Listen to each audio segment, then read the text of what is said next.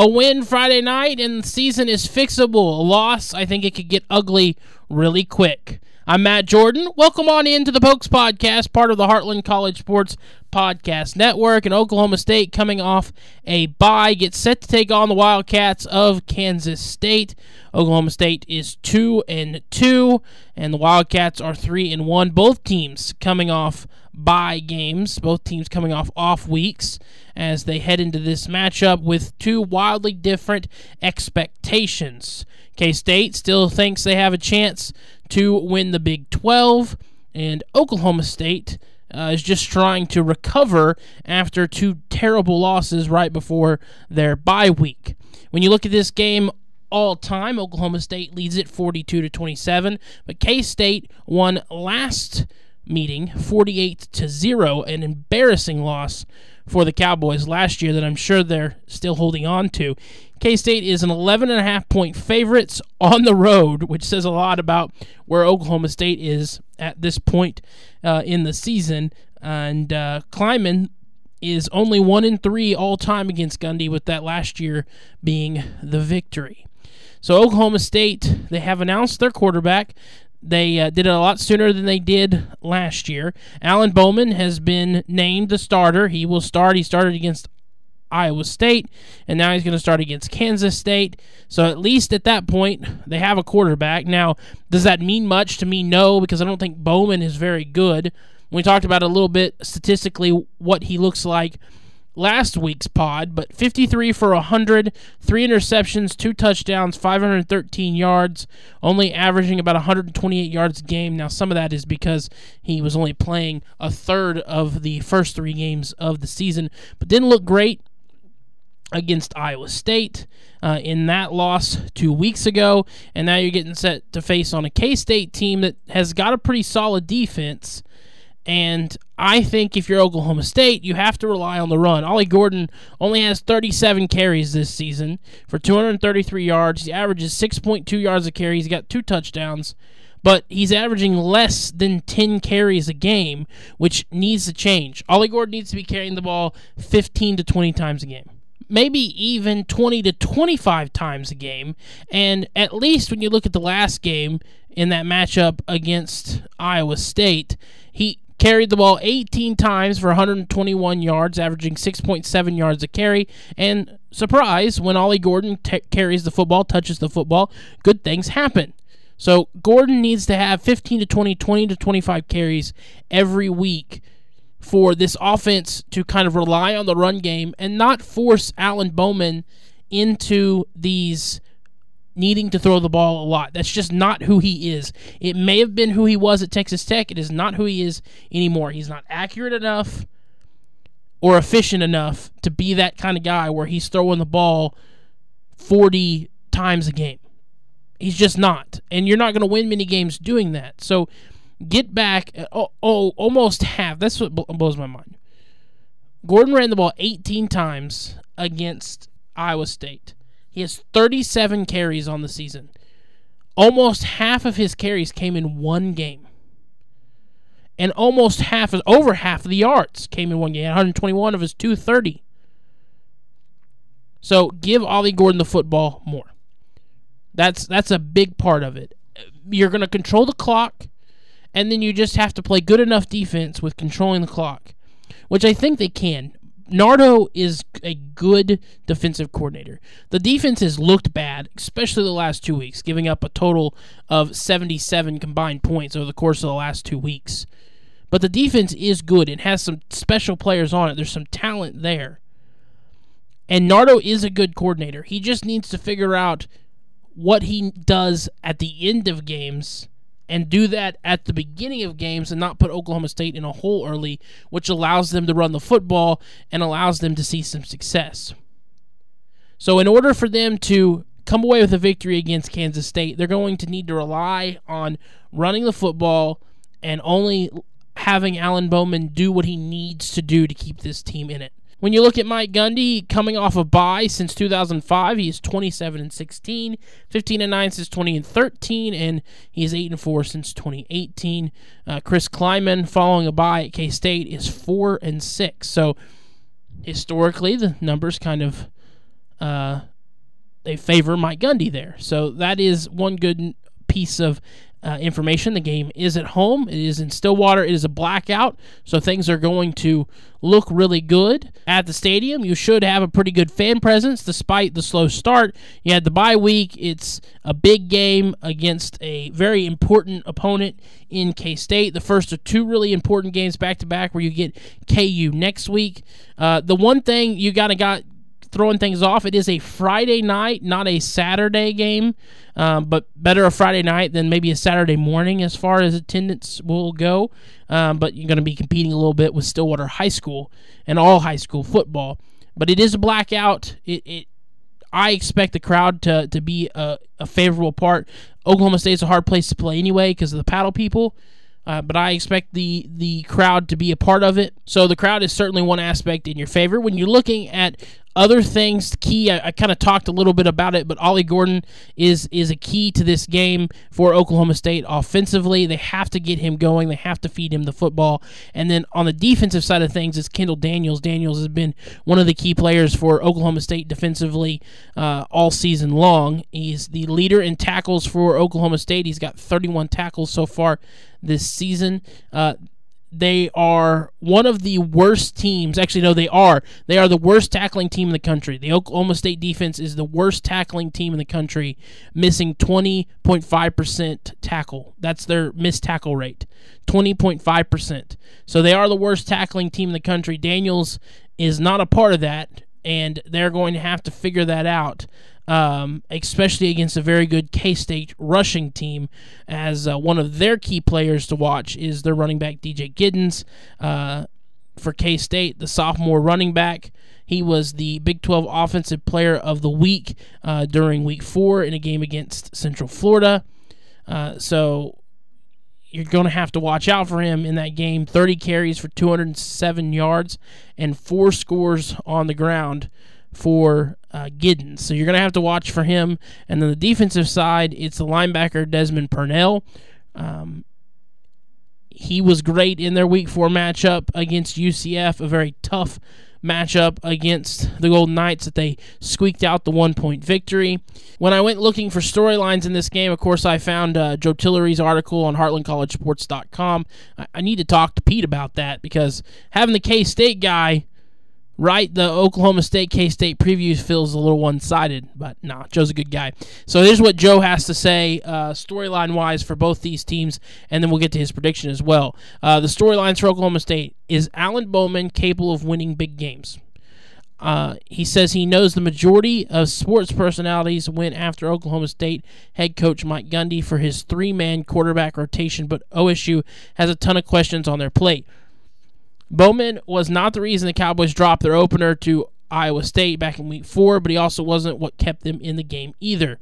Bowman has a chance to prove what he's made of against the team that took home the title in 2022. No, I agree with that, and I'm one of the people that went after Gundy for his decision-making, but at the same time, there was no one that really stuck out. I still don't think Bowman's the right answer, but he may be the best answer in a bunch of wrong answers, because Bowman, Gunnar Gundy, Garrett Rangel, I think are all the wrong answer, but we'll see in this game against K-State.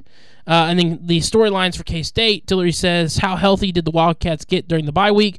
Will Howard played on one leg against UCF, and while that was enough to walk away with a 44-31 win, getting Howard back to full strength should be priority number one. The Wildcats were without players like wide receiver R.J.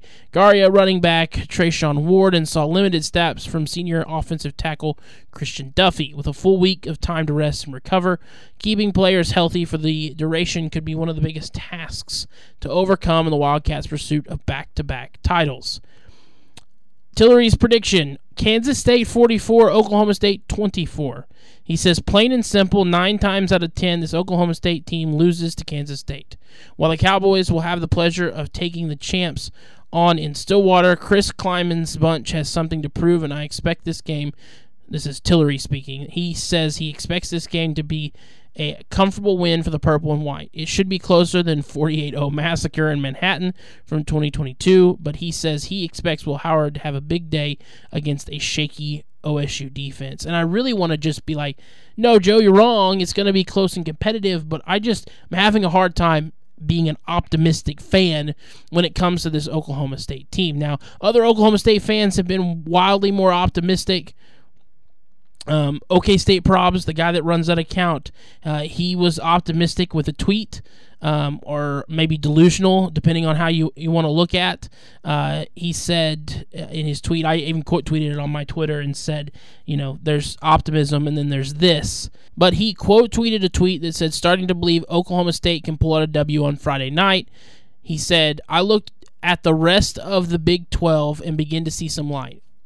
Oklahoma State has a quarterback, the Big 12 is wide open, and their offense feels like a sleeping giant.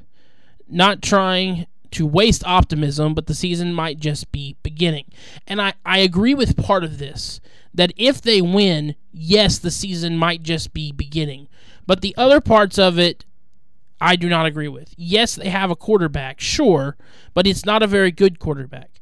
The Big 12 is wide open, but there are 10 if not more teams better than Oklahoma State right now. OU, Texas, K-State, KU, West Virginia, BYU, all better than Oklahoma State. And you could make an argument for a number of other schools. Iowa State already beat Oklahoma State, UCF, Cincinnati. There are a number of schools you can make arguments for that are better than Oklahoma State, because there could be 10, if not more, teams better than the Cowboys. So, sure, it's wide open, but that doesn't mean that Oklahoma State has a chance at it being wide open. And then when you look at our offense feels like a sleeping giant, there are a lot of playmakers. Ollie Gordon, Presley, Stribling, there are playmakers on the offense, sure. But the play calling is abysmal and is terrible, and you can be sleeping all you want with done calling plays. You're never going to wake up. That's the problem. Unless something happened in the bye week where Mike Gundy takes over or becomes a part of it, I don't see this offense figuring things out under Casey Dunn. And it's so crazy how quickly Oklahoma State has just fallen when you look at where they were 2 years ago, where they were the first half of last season, to where they are now.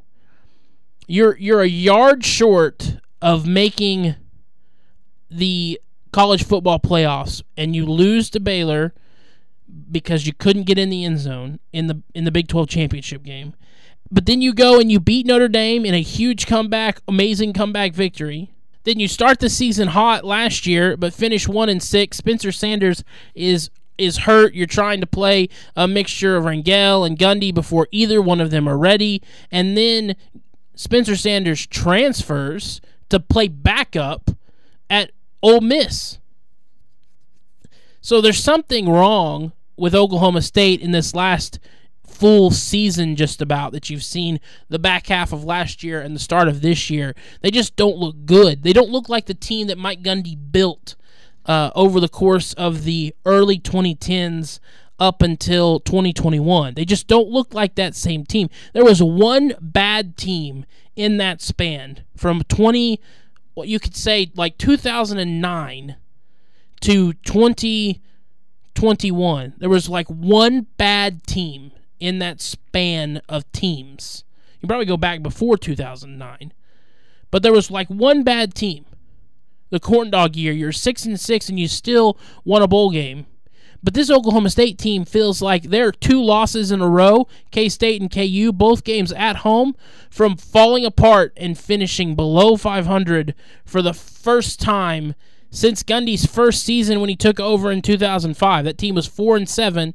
Ever since then, they have been 7 or 6 or better.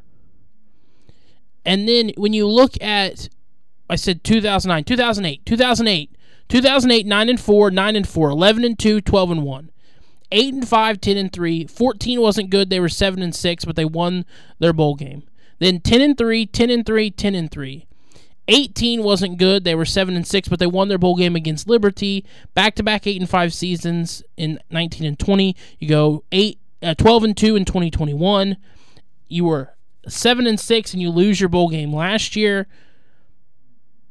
And now you're 2-2, and if you lose these back-to-back games, K-State first, followed by KU, who, in my opinion, if healthy, with Jalen Daniels is healthy, KU is the better team, better than K-State. So if you can't beat K-State, I don't think you can beat KU. And then you look at the rest of the schedule, and it doesn't get any easier for the Cowboys. Talk about a surprise. West Virginia has been a very football team. So you still have to go to West Virginia. You have to take on Cincinnati. Then you have to take on OU. You have to go to UCF, to Houston, and then BYU at home. You don't win in the next couple of weeks. You might not win again the rest of the season. At Houston might be the most winnable game. You're looking at a 3-win season. But if you can right the ship, figure things out, if you righted the ship, I should say, not if you can right the ship. The ship cannot be righted now. If you righted the ship in the bye week, and now you face K-State, if you can beat K-State, pick up some momentum, find a way to beat KU, try to beat West Virginia on the road, have a chance to beat Cincinnati at home, then the schedule isn't so tough. But if you fall apart in these next 2 home games before heading on the road to West Virginia, and you don't look good, the morale's going to drop, the fan support is going to drop, the media attacks on Mike Gundy, which he doesn't handle well, is going to intensify, and the man's going to be on the hot seat. I'm not kidding when I say this could be a 3-win Oklahoma State team. And that feels abnormal to me. That feels wrong for me to say. It feels strange for me to say, but I am not kidding when I think that this Oklahoma State team could easily be a 3-win team. And boy, will the pitchforks come out. Mike Gundy has crowds wanting to riot at 8-5, at 8-4. What do you think they're going to do at 3-9? They're going to be banging on the gates of Boone Pickens Stadiums, calling for his job, wanting him out of there. And honestly, maybe it's time. We'll see how things go. This K-State game is a tipping point. You win, pick up some momentum, try to carry that on through the rest of the season. You lose, and I think the season's a wrap. I think it's as simple as that. You already struggled to recruit, and now you're not successful. Good luck trying to get anyone to transfer in or come to Oklahoma State. He's a polarizing guy. I think that's part of it. So maybe you do need to move on. I don't know. I don't know what I'm going to talk about the rest of the season. If I'm just going to sit here week in and week out and say, hey, we need to look at a different direction at the head coach spot. And I guess teams sometimes just come to that point where you have to move on. I don't like it because how much I like Mike Gundy, how much of a Mike Gundy guy I've been. I have been the guy in his corner year in and year out when people are screaming from the rooftops, fire Gundy, fire Gundy, fire Gundy. The hashtag trends, I feel like, once a season, every season. And I'm always like, no, give him his chance. You don't want to do that. But I think now with the way college football is changing, and you look at teams like KU and K-State that have brought in guys to kind of revamp that program,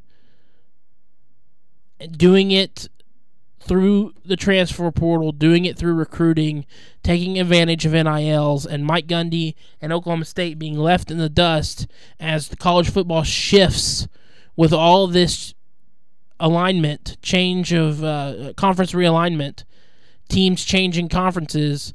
And it's not going to get any easier when you add in Colorado and you add in Utah. Utah because they're great with a good coach, and Colorado because Deion Sanders is electric. He's fun. Players are going to go want to play there,